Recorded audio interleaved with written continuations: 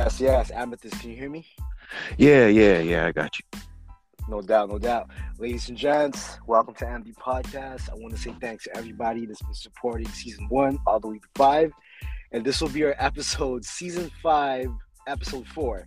And I'm very delighted every time I come across new artists in San Diego, California. The music scene out here is definitely bubbling, and there's a lot of great talent. And me doing shows in different venues, I get a chance to come across different personalities like managers. And this is how I came across this next artist. I met the manager first by the name of Amanda, and the name of the management team is called I Am Management. And this artist right here is a part of her roster of clients that she's managing right now. And he is a vocalist, a songwriter, a recording artist, and a guitarist. And without no further ado, ladies and gents, we got Amethyst in the house. What's up, man? Hey, it was good, brother, man. Thanks for taking the time to do this podcast. I appreciate it. No doubt. Can you hear me good? Am I getting cut? Yeah, I can hear you fine. Dope. So, Amethyst, I ask all my guests, where were you born and raised? I was born in Michigan and grew up in Grand Rapids. Sprint situation. I got shot when I was a kid, and mom moved us down to Atlanta. Okay, so you were born in Michigan, but you grew up in Atlanta. Yeah. But I lived in Michigan till I was about 12, and then kind of did all the fun growing up in Atlanta. Yeah. Nice. Which one do you like better, Michigan or ATL? I mean, either one of them really, but if I had to pick between the two, I have to say Atlanta. It's a lot warmer. Nice. Was there a particular reason why your parents moved you to ATL? Hello?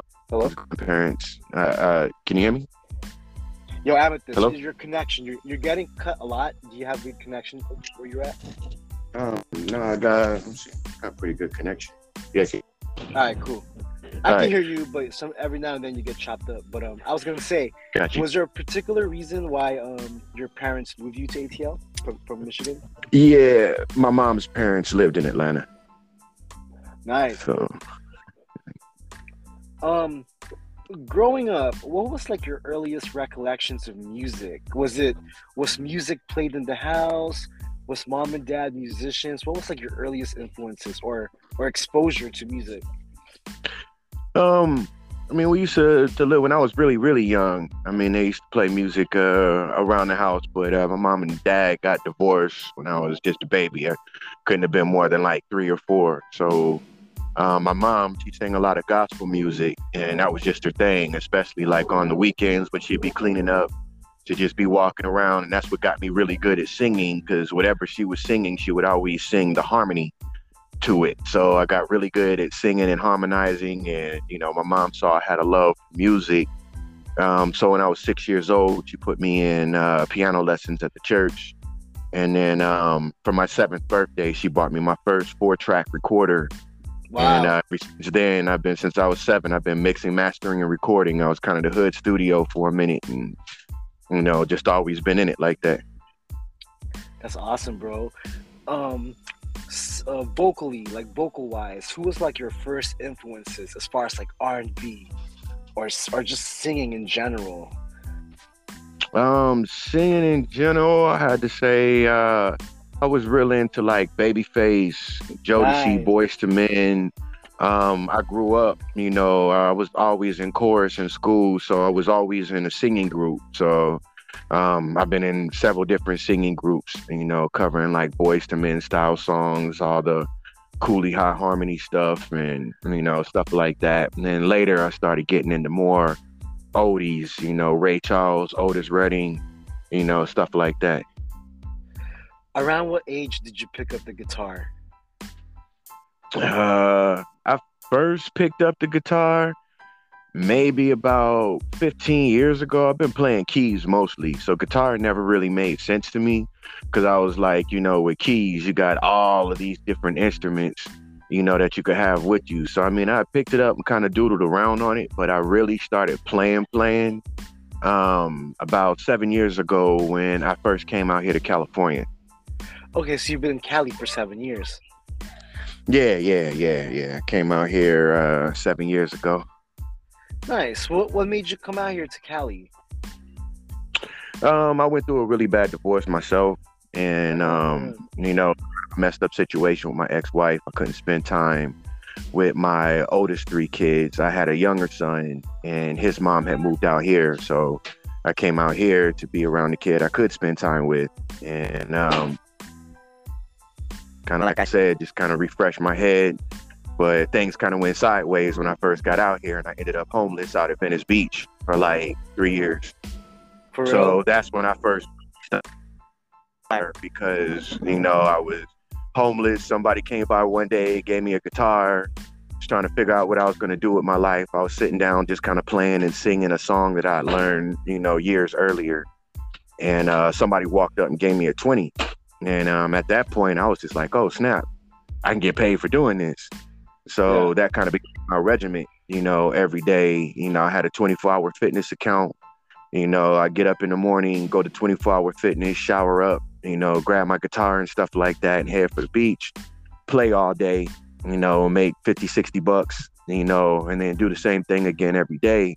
And because I had to play to eat, play to make money, it just kept me doing it every day. And I started getting really good. The biggest tip that I've ever gotten from someone so far is $1,150 in Little Italy about 2 weeks ago. A guy came up, first he gave me $400, and then he hit me back 2 days later and gave me another $750. So wow, that had a single tip, and street musician that I've done. I ended up getting off being homeless at Venice Beach. I was out there jamming one day.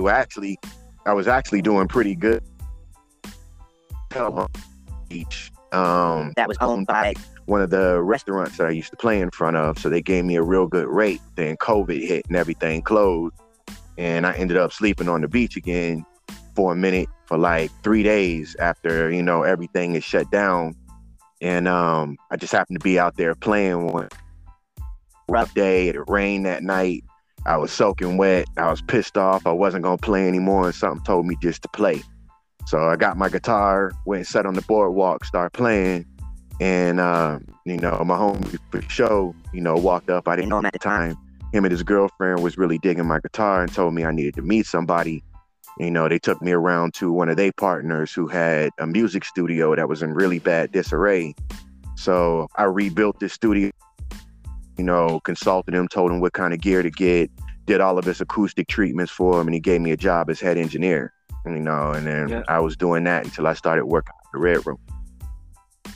Nice. Are you still in LA right now, or are you in San Diego? I'm in San Diego full time now. Okay, so when you first came out to Cali, you went straight to Venice, or you went straight to SD first, then Venice? No. I was in LA full time, and then I said, I just ended up out of Venice. I migrated towards Venice because that's kind of like your options in LA. You could be in the hood, you could be in Venice. So I went out of Venice, met a couple of cool homies, got cool with some of the locals out there, and that was just, my vibe. Nice. When did you come out to SD? When did you start relocating to San Diego? Hold on 1 second. Can you hear me? Yeah. Hello? Okay, cool. Yeah, I can hear you. I thought it broke up. One of the musicians that I used to jam with out in Los Angeles, he had come down here. And he had disappeared for a couple of weeks. Nobody kind of saw him and knew where he was. So I was worried about him. I hit him up on Instagram, and he hit me back, told me he was down in San Diego, and said, it would be in my best bet to come down there and check it out. Prior to that, Venice Beach had gotten real bad. Really? I was out there. Yeah, man. The 7 years I've been out there, I've been shot at twice. I got stabbed in the back of the neck with a fuck. Right before I left Venice to come down to San Diego, I was out there playing one day, got into it with a tweaker. He came back and hit me upside the back of the head with a baseball bat. Damn, bro. So it was just all that, just trying to play music, bro. like, for real. So, when he told me about San Diego, I came down here, came to Ocean Beach, met up with him, and immediately fell in love. Hell yeah! You know, Welcome to San Diego, bro. When did you get here? When did you get to SD? 7 months ago. I don't know the exact date. Wow. I'm lying. I just came down here 7 months ago. So yeah, it was like going from Atlanta to LA. I mean, it was that drastic of a difference. San Diego's just a so much doper vibe. Thank you, man. Nice. Yo, welcome to San Diego. You know what I'm saying? 7 months is still fairly short. Wow. Dog, I got so much. I gotta admit, when I spoke to Amanda, I didn't know any background story, and that's good for me because it's good for me to know the background story and hear it for myself. Like, I got so much respect for you, bro. Coming from someone, me experiencing homelessness before, I know how that is. I know how it is to be homeless. I know how it is to have nowhere to go. So I give you so much respect, bro. You're a survivor. You feel me, fam? You hear me? Oh yeah, I'm a grinder, man. Shoot, that's You're a what I'm survivor, getting, bro. I give you so much props, man. Keep your head up, man. God got good plans for people like us who fight through it, you know? Yeah, that's what got me. It's funny, this journey was all a spiritual one. It started on that, man. I didn't know, what was going on. I was missing my kids. I was dealing with all the court shit with my ex-wife and all of that. I was like trying to straighten all that out. And it all started with phrasing the question to God, what is faith? And, he showed me the long way. Faith is not worrying about nothing. Faith is knowing that no matter what your situation is, God got you, man. I would go to sleep most of the time with pennies in my pocket, wake up the next day, play some guitar, and eat at Cheesecake Factory that night. I mean, that was just kind of the, the run. I may have been homeless, but I always had bread in my pocket, always kept myself clean, kept my face shaved, all of that. So no, my business like that is just, became part of my story. Nice. Let me ask you this, dog. As far as like songwriting, what kind of mood do you have to be in to write a song, or like how do you approach songwriting, or just coming up with melodies in your head? What up? Yeah. Songwriting now it's kind of evolved over the years, man. I used to be mostly like a studio engineer, / producer, and I go back and forth. Sometimes I'm creative, sometimes I'm just in a studio engineer mode and I'm recording people and tracking in stuff. So now it's like the studio is too slow. I'm a loop artist, so I use a loop station, my beat machines and stuff like that. So now, like, the best way to come up with stuff for me is freestyle. That's how I was making $300 a day out of Venice Beach, man. I had a 2-track looper, beatbox the beat, play some guitar chords, and make up a whole song on the spot. And it's like, that's when I'm my best element right now, because by the time I've created a beat and I sit and I listen to the beat to write something, 15, 20 minutes, I'm already sick of the beat. So if I make the beat on the spot and, do whatever I'm going to do to it, I get burned out on the beat just listening to it. So now pretty much most of the stuff I do, is all kind of freestyle in real time. I love it. That's sick. I gotta ask, bro. I gotta ask. I remember the hard days. I remember that. What did you learn about yourself being homeless? What are some of the things you learned about you, like what you're capable of and what you're built out of? Like I said, Venice Beach is a trip. I've learned that I'm really, really tough. Before I got out to Venice Beach, I was working in corporate America. So, the last fist fight, that I gotten into was in my high school days. So, just, as a grown up being put in situations like that with people trying to rob you, attack you, I've learned my limits. I've definitely got in, some squabs and, I learned that I'm really not to be messed with, as far as on a physical tip, I learned my limits. I also learned, faith and how not to be scared of nothing. Before that whole experience, I was scared to be broke. I was literally, I would be terrified if I let digital numbers on my cell phone or in an account dictate how I felt about stuff. Now I could be flat broke. I ain't worried about it. I kind of see myself as a walking ATM. All I got to do is go and sit down somewhere and just be my beautiful self and play some music. I'm gonna have bread in my pocket. So. And that's kind of what I learned, and that faith, right there, knowing that, God's got you. That was God's answer. That's what faith is. Quit worrying about it and just know that whatever you need is going to be there. So that was like the biggest lesson that I took away from that. With all the hardships you've been through in Cali, like with all the hardships, right? Like the stuff that you've been through, like, did you ever think about, fuck it, I'm gonna just go back to ATL? Or were you like, nah, hell nah, I'm gonna make it work in Cali no matter what it takes? Like, was there moments where you're like, fuck this, I'm gonna get out of here and go back? I mean, going back to Atlanta, was never an option. When I left Atlanta, I left some things behind. I got rid of everything in my apartment. It's funny, I actually left watching a movie, The Never Ending Story. And it's like, that gave me the message for the journey I was going on. It told me I couldn't take no weapons, so I had to leave all the burners behind. I let my brother get my burners and everything, which was something I was sorely regretting a couple of times at Venice Beach. But, it was good because in the situations that otherwise... Good choice. That's a good choice. With all of that, I learned my limits. So, at this point, I ain't scared of nothing.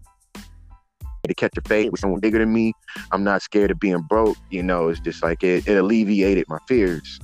So I wouldn't change it. There was some hard nights, especially when it got cold, or it started raining or something like that. There was some hard nights, but I wouldn't change none of it because it completely retrained me to do what. I can definitely relate to your story, man. Amethyst, thanks for sharing. Thank you for sharing. It takes a lot, ladies and gents. It takes a lot out of a man to lose things and be homeless. And I think it teaches us humility. It teaches us to be grateful, because we know how it is to be in the bottom, to be in the dirt, so we appreciate everything we got coming to us. Let me ask you this, man.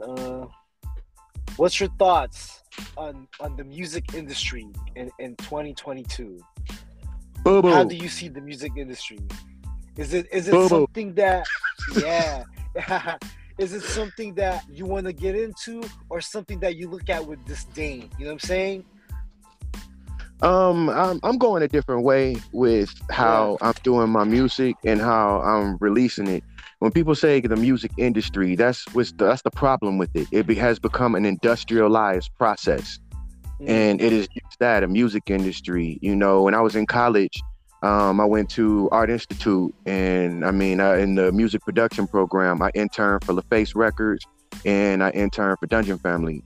And just kind of seeing the inside, I've met some celebrities. I've met Quincy Jones, Tony Braxton, TLC, T-Boz, Chili, and Left Eye. The only one that was really cool with me was Left Eye. Out of it, snobbish attitudes and their ways. I watched how, Pebbles and, LA was really taking advantage of people and ripping people off. Really? That's, my thing. My whole vibe is, teaching and spirit, also a shaman and a Reiki healer, so that's more of what I'm getting back to. Even what I do now, I play jazz over my hip hop beats and my trap beats and stuff like that, and everybody loves it because it's a vibe, and people this day and age just want to chill and relax and know how to pull their mind in. So the music is just a vessel. It's an avenue right now. It's making me money. Most people that are in the studio and recording their work and everything else like that are trying to get to the point where their music pays them. Well, my music pays me every day. I go out, I come back with $300 or $400 every day when I go out and play. So, that's just kind of, it pays me. And so it's become my avenue. I want to get into public speaking and, holding seminars and stuff like that. And to me, that's a lot more lucrative than, trying to pimp myself out, to a record label, something like that. And it leaves me in a position where if I want to turn around, and fund my own music and release my own music, I can. I ain't got to be huge. I ain't got to be competing with people. That's not my truck. The labels got that one. I love it, man. What's your first thoughts of Ocean Beach when you got to Ocean Beach?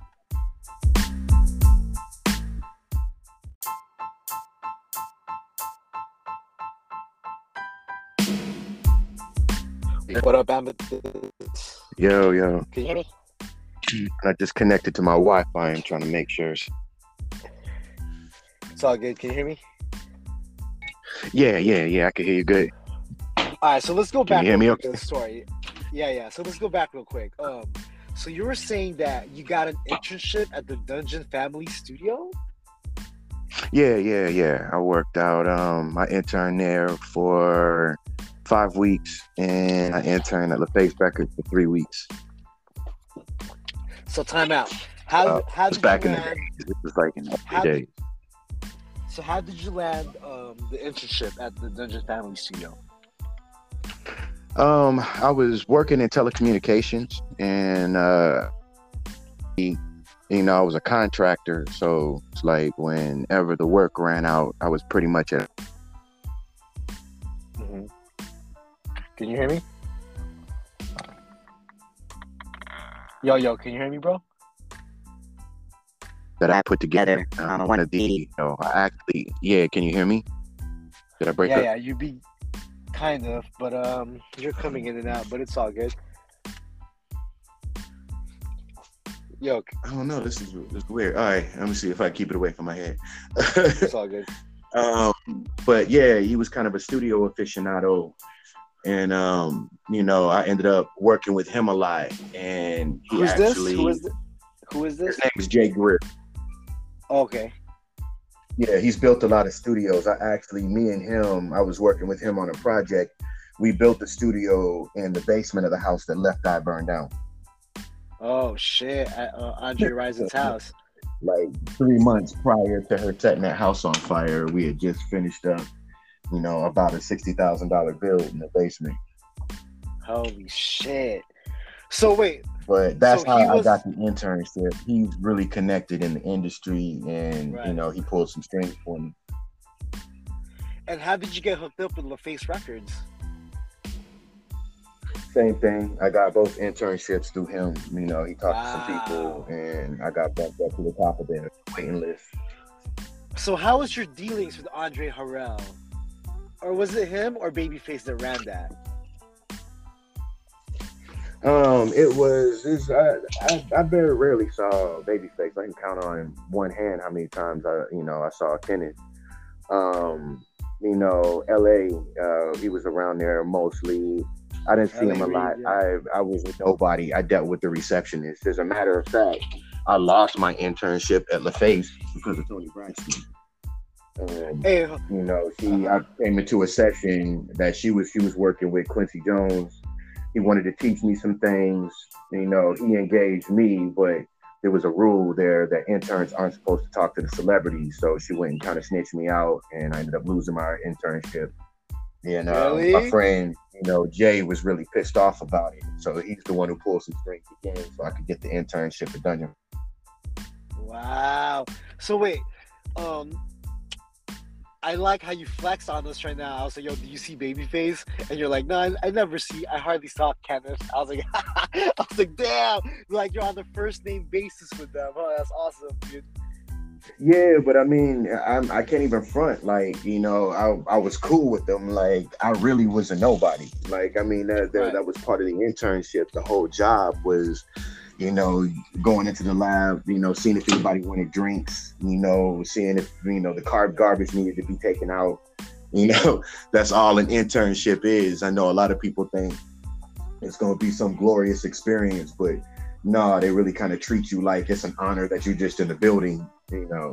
I ain't even really learned anything, except for the brief conversation that I had with Quincy Jones. He had showed me some of the tips and techniques that I use for mixing this day on an old school FSL. So wait, you met Quincy Jones? Yeah. Wow. Man, he's a dope dude. Wow. He's a dope dude. I don't know if some of the rumors going around is true, but he was cool with me. So what rumors are we talking about here for Quincy Jones? Like the stuff that he said about Michael? No, just industry stuff. There's just like you listen to the rumor mill long enough, and they're convinced that everybody in the industry's gay at some point. And I've heard that from several people that asked me, oh, like, did he come on to you or nothing? And I was like, nah, he was just a cool dude. Nice. No funny business. I don't have no weird celebrity stories or nothing like that. He was just a cool dude. I appreciate the knowledge he gave me, and it's something that I still use when I'm mixing and mastering in the studio. So. What did he say? As far as like studio techniques. He taught me about busing. So one of the main techniques I use when I'm recording a project is I assign each of my artists to a specific bus. Instead of doing effects buses for everything, I send all of my artists to a bus, and I use my bus faders to mix the volume levels in between my artists. It's also saves processing speed. I can put all my effects on my bus, so if I create another track, I don't have to re-EQ that track. Everything is already done unless I need to send an artist to a separate bus for something special. So it makes the mixing process really fast and efficient. And that makes a lot when you're a professional studio engineer and you're going through projects all day long. You want to be as efficient as possible so you can get people in and out of there and still make your bread. That's awesome, bro. Let me ask you this. What's your favorite memory of Left Eye? Oh man, just working with her at her house. She was really excited, to have her studio put together. She was down there asking a lot of questions, just about the equipment. She was really engaged, and she was the first female who I've ever really seen engaged into knowing how things is plugged up and how things are routed. What plugged into what input when we were setting up her patch bay for her mixing board, because we built a custom console for it that had a patch bay on the top. We were showing her how to use the cross connects and everything else like that when she wanted to route stuff to specific inputs. And she had two Mackie DAB mixing consoles, and that was a premier mixing console at the time with motorized faders and all of that. So just kind of giving her the walkthrough, and then I never knew that she was so artistically driven. She's really a deep thinker and, a creative being. She did a lot of paintings, and her artwork, was very beautiful, as well as her expressiveness. And even though she did most of the rapping in TLC, she had an amazing voice. Like, she could really sing her ass off. She was just kind of assigned to play the role of, the hip hop, Let me ask you this, dog. I know you had mentioned that you would see Pebbles take advantage of the artist at LaFace. Like, what was your dealings with her like, Pebbles? Pretty much the same way. I mean, the two snobbiest people there towards me was, Chili and, Pebbles. I mean, that was just kind of the routine. It was kind of a don't talk to me kind of vibe. I never saw her do anything, but you hear people bickering, and you'll hear rumors and stuff like that. So it's like I never physically witnessed anybody really doing anything wrong, but the after effects and the idea of like, oh wow, she was walking around there like she was the best thing on the planet. And then you hear all the stories and the after effects of the after of how people are getting ripped off. So that was pretty much, it's like I really didn't see them too often. Most of my dealings was, with the receptionist that was there. I can't even remember her name. But I mean, that's who I would come in, and that's who would, take down my hours for my course credits and stuff like that. So, did you ever see that? What's that? Did you ever see Dallas Austin? No.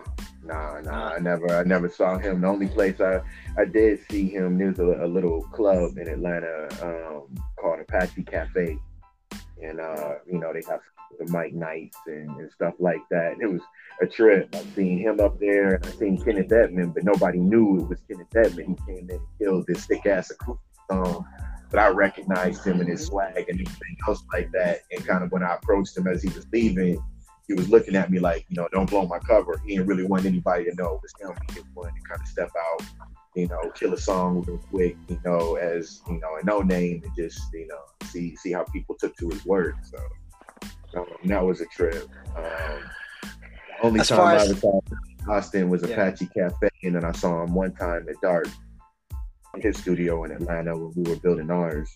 So. as far as Dungeon Family, did you ever get a chance to work with Outkast? No, it was a lot of artists that they had, a lot of artists I was working with Big Wing Productions. So I worked with Bobby Valentino, little one of the littles. I can't remember his name, but I guess he was somebody. Soldier Boy had produced for him for a while, so I worked with a couple of those cats. I did get to sit in on 2 studio sessions. Big Boy was there. Andre wasn't there as much, but he would come in sometimes. Sometimes he had a really cool attitude. Sometimes he was just wearing a "don't talk to me" look.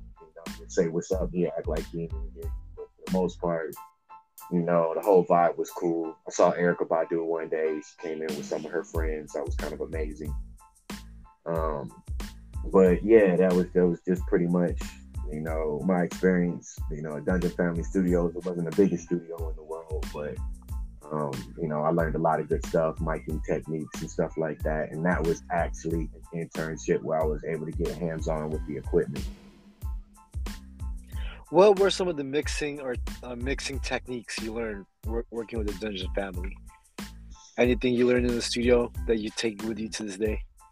Yeah. I learned a lot about compression. I learned how to use a compressor and how to listen for a compressor in the mix. That was a lot of what I was working with, and really understanding, routing on a physical old style mixer with a patch bay, what you're doing with the cross connect cables and stuff like that. So, just pretty much stuff like that. Good miking techniques, how to coach an artist to, stand in front of a mic appropriately, how, to hang the mic, in the room and make sure you're kind of the best positioning for the artist you're working with, learning how to pair an artist with a microphone.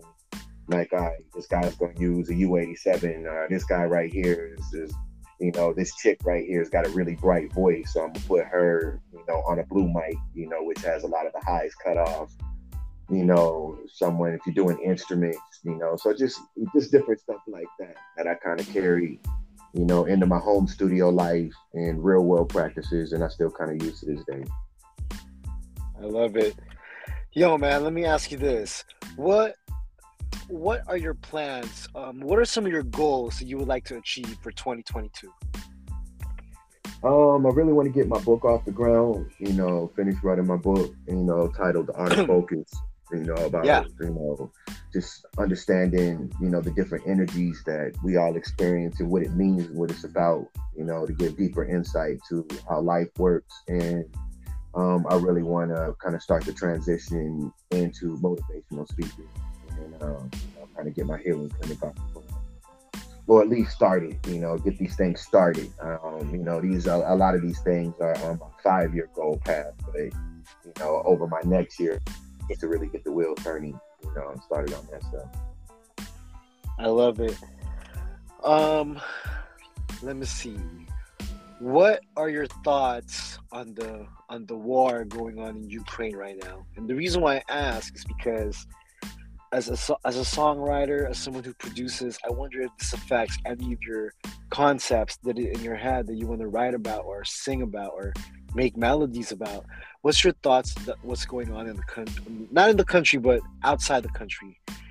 And we're involved. We're indirectly involved, definitely, but I mean, everybody's involved. I mean, people better get, pull their head off the ground and realize what's going on with this war and Ukraine situation. This is less about Russia and Ukraine and something that, all the world governments are doing, to its people. Everybody, every single world government, every single world leader was on board with this COVID-19 crap. I think people have kind of realized it so far that the farce wasn't that COVID-19 is real. COVID-19 is very real. But the farce was just how dangerous it was and how it was played up and how a lot of our freedoms and liberties were taken away during this process. And I don't think the government and the world leaders are done with their assault on the people. And the world is a stage.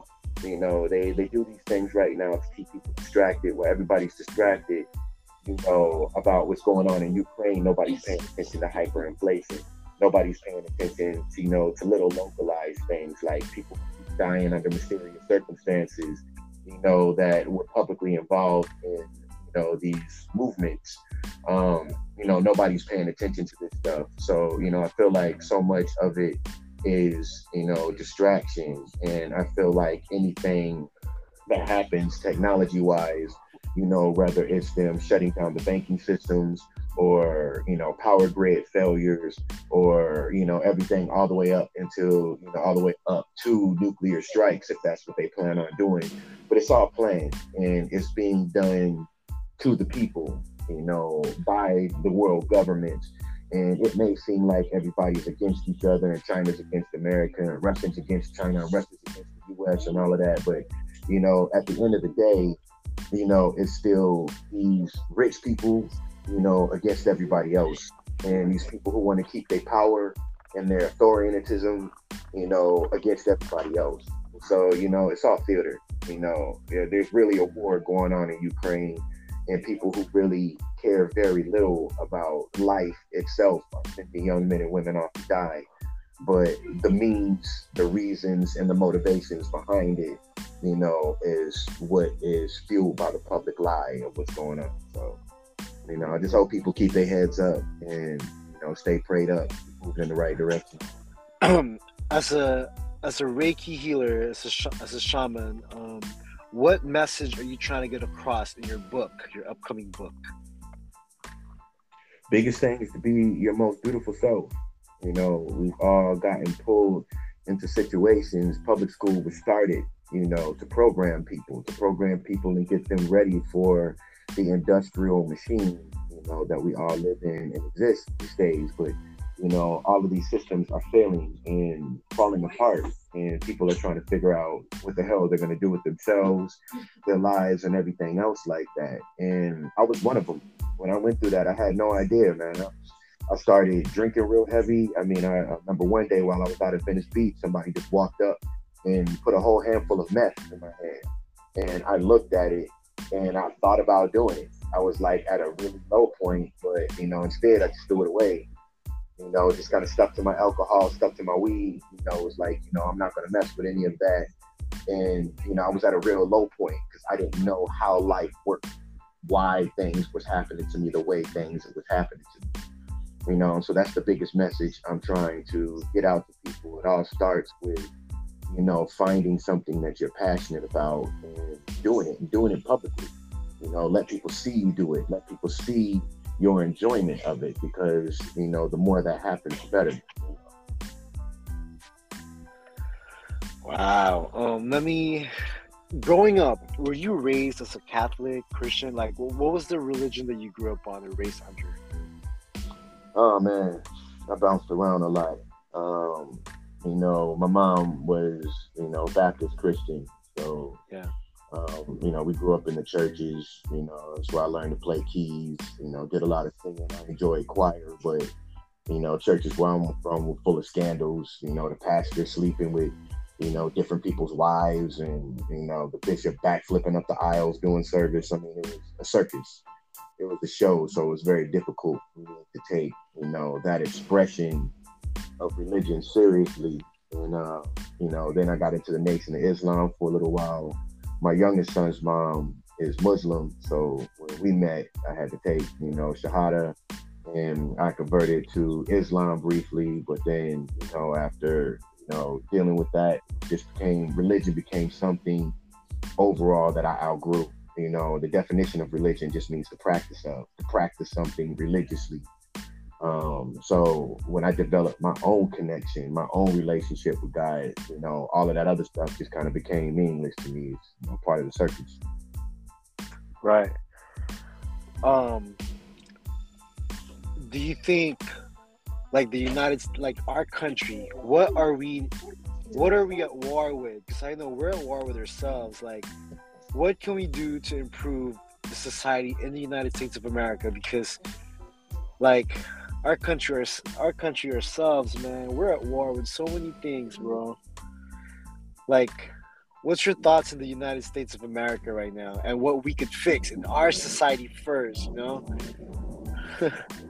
I mean, the war is this war that's being fought is over consciousness. And people don't even Yeah. realize what they mean. You know, they think consciousness, they think it's just a way. This is definitely a war over consciousness, and you know, we're assaulted on all fronts. You know, everything from smartphones to media and everything else. Like, I mean, if the people really want to make this a better place, you know, people have to start learning how to let go of their fears. Fears are the invisible bars that keep us locked in this prison. People got to start letting go of their fear and, you know, pull themselves out of it. You know, don't bury yourselves in your phone, you know, all day long. Yeah, you might have to use social media, you know, as part of your lifestyle, but you don't have to be, you know, absorbed in it. You know, be mindful of, you know, where our attention goes. You know, what are you doing? What are you paying attention to? Is it drama? You know, and get back to a place where we start focusing, you know, on ourselves. You know, people really legitimately need to know how to center themselves and, you know, meditation and stuff like that. A lot of that is the key. And start to take back ourselves from the situation, from the system that used us. You know, and that would be really the only way to change things. I mean, everything is already in the progress of change. Changing is painful. You think, you know, about, you know, a woman's pregnant for 9 months, and then she faces the most extreme pain she probably knows in her life in the process of giving delivery. But after that delivery and after that birth is done, you got a beautiful baby. And that's pretty much what's happening now. You know, this country, society is in labor. We go through labor pain. And this shit sucks and it hurts. But on the other side of it, it's going to be something beautiful. You know, people just have to learn how to structure and position themselves for that and let go of the fear of this and, you know, bullshit every day. Let's talk about R&B.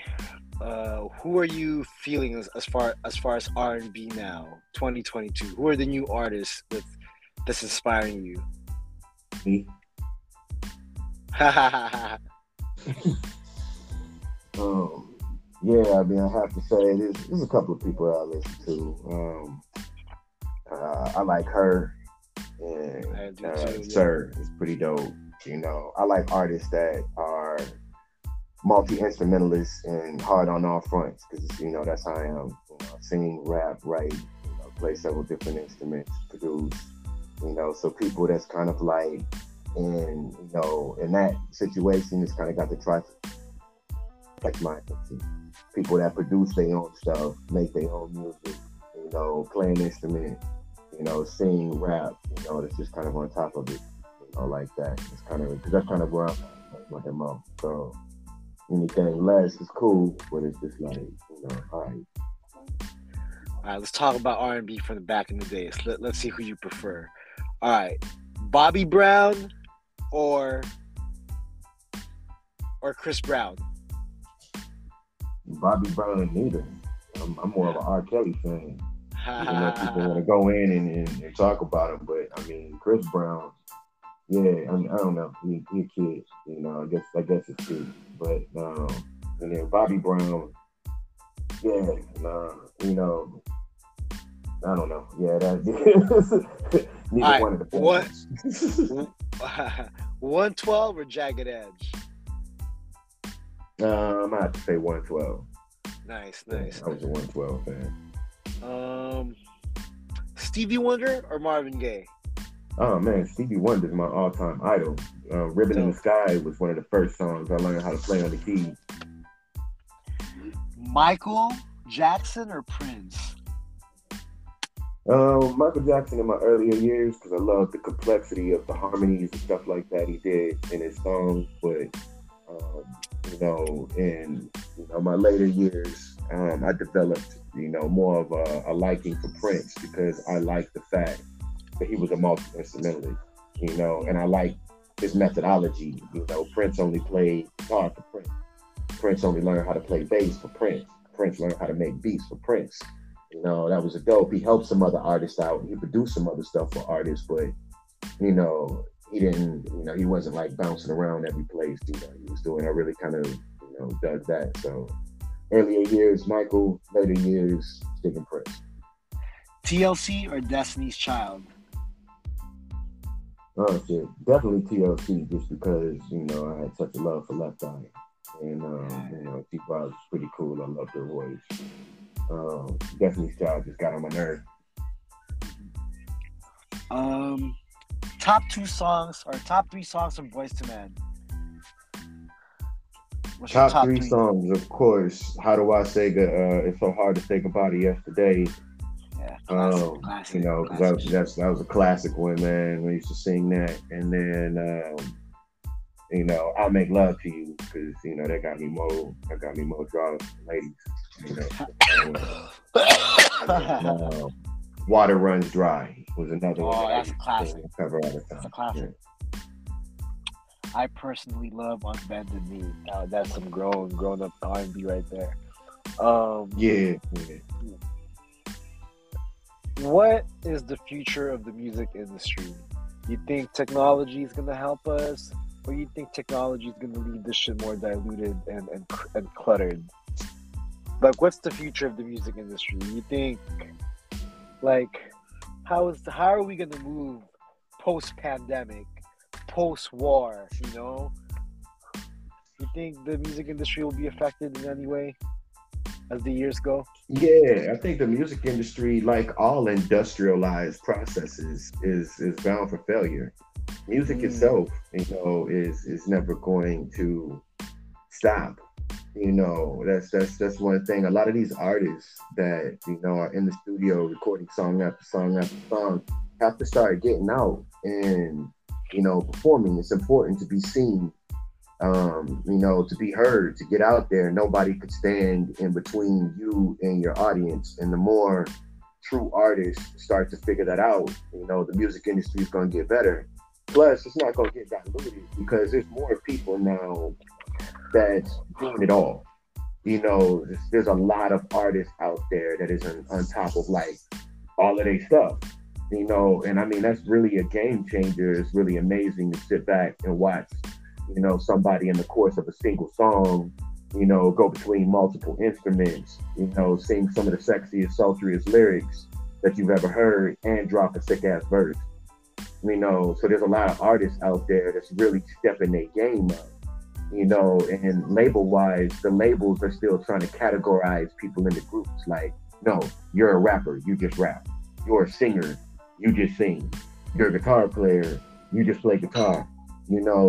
Artists aren't really having that anymore. And, with social media and being able to get out there and do viral videos and stuff like that, that's going to be a big game changer because it's going to force people to up their game. Sadly enough, there's still a lot of artists out here rapping over their own lyrics in their songs, basically, doing overglorified karaoke. Yeah. So I mean, that's important. It's important to be on top of your stuff. Before you leave your studio session, you need to have a performance track to get up on stage. A lot of these artists skip into the studio, record it, and they can't even get their beat. You ask them to get a beat for the show, and they can't even they're looking at you sideways like, I'm going to have to get in contact with my producer. It's like, no, you need to already have that stuff ready and know to ask for it because, this ain't karaoke. It's about putting your music out there, especially if you're a lyricist. That's the only skill you got. I mean, you might as well have someone ghostwriting for you if you're going to be sitting rapping over your own stuff. That is the corniest, lamest thing I've ever seen in my life. And a lot of artists are out there doing it, like sitting up there literally trying to out-rap themselves on their own track and be messing up their lyrics at the same damn time. Like, how you messing it up already on the track? But that's just me. Artists got to step their game up, and that's why I have such respect for artists that do play instruments, that do sing, that do rap, that is on top of their production because they handle all of that. They never caught sideways in the situation.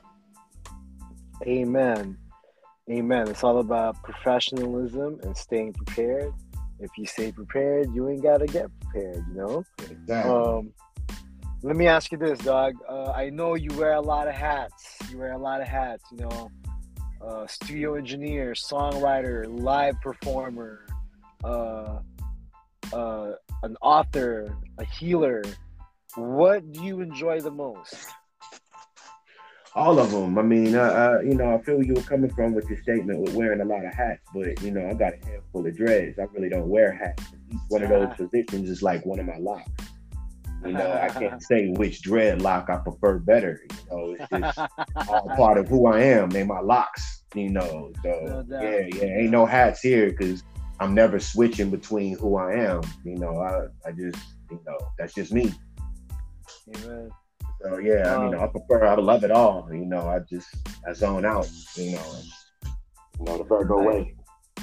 I do feel like in life we go through our trials and tribulations. We go through our ups and downs. As I remember, Bob Dylan once said, artists, we go through this thing called transfiguration, and the interviewer asked him, "What is that?" And he's like, "It's about artists going through whatever they go through. You come out of that better. We survive what we go through, and we remain an artist." Let me ask you this, dog. Like, marriage and fatherhood. What are some of the things you've learned about them? What has marriage and fatherhood taught you? It's weird. The hardest lesson that I learned with fatherhood is attachments. The reason why I was even homeless as long as I was out at Venice Beach is because I ain't even gonna lie, I was depressed. I miss my kids. Having kids, having my children, they were the most beautiful thing I'd ever seen in my life. That's like, the realest form of love. And I was really an involved father, before my ex-wife manipulated the system to keep me from being that, which is now coming back to bite her in the ass. The most important thing that I learned is, know who you with. I really thought I knew my ex-wife, and I found out I didn't know my ex-wife. And it went sideways.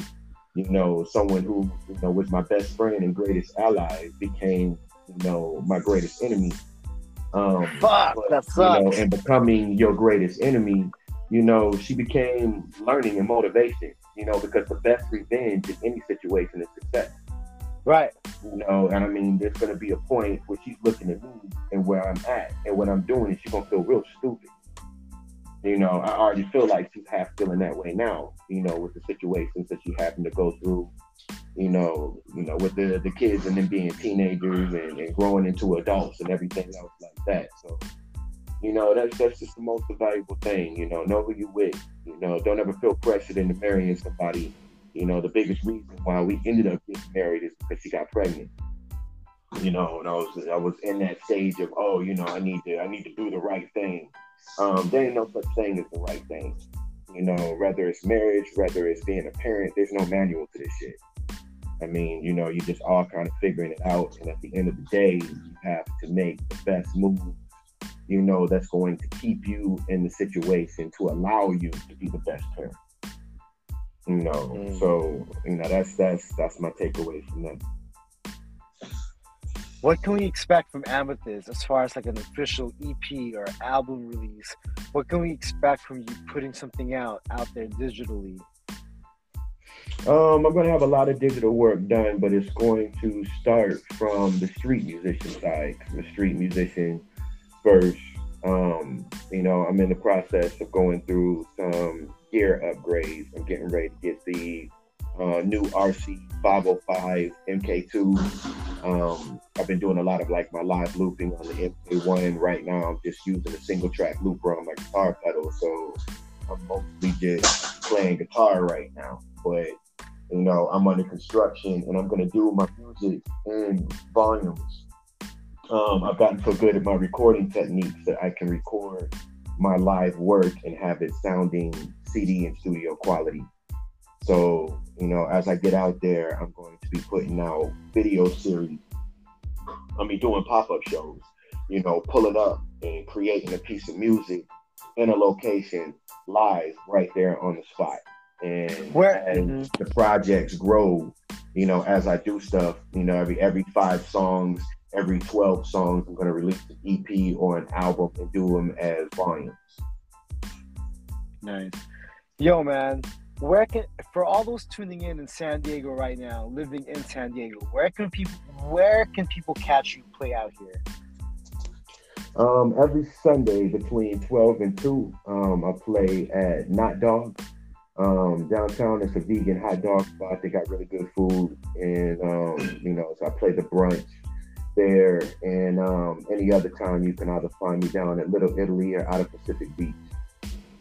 Nice, man. Yo, Amethyst, this has been a pleasure talking to you, bro. It's one of the most. I really enjoyed this interview. I was really touched by your story, man. Like, I love interviewing my survivors has been through some shit and still creating and still performing, man. It says a lot about your character, bro. I'm proud of you, man. I'm proud of you. Keep up the good work, man. Appreciate you, brother, man. Whatever doesn't kill you only makes you stronger. Yo, man. For all those tuning in right now, I will definitely plug in his IG on the episode description, and I want to give a shout to Amanda and everybody under I Am Management, a lot of talented artists in her roster, including Amethyst. And I want to give you guys props, man, keeping the music scene alive and keeping like that real, genuine, authentic music from the heart, Yeah. Right now I'm exclusively producing for Work. It's Wind and Earth. It's my sister and my brother, Rain and Scribe. So, make sure you check their stuff. They're definitely under I Am Management. They're doing some great things. And, I look forward to all the new stuff I'm producing for them. So check them out.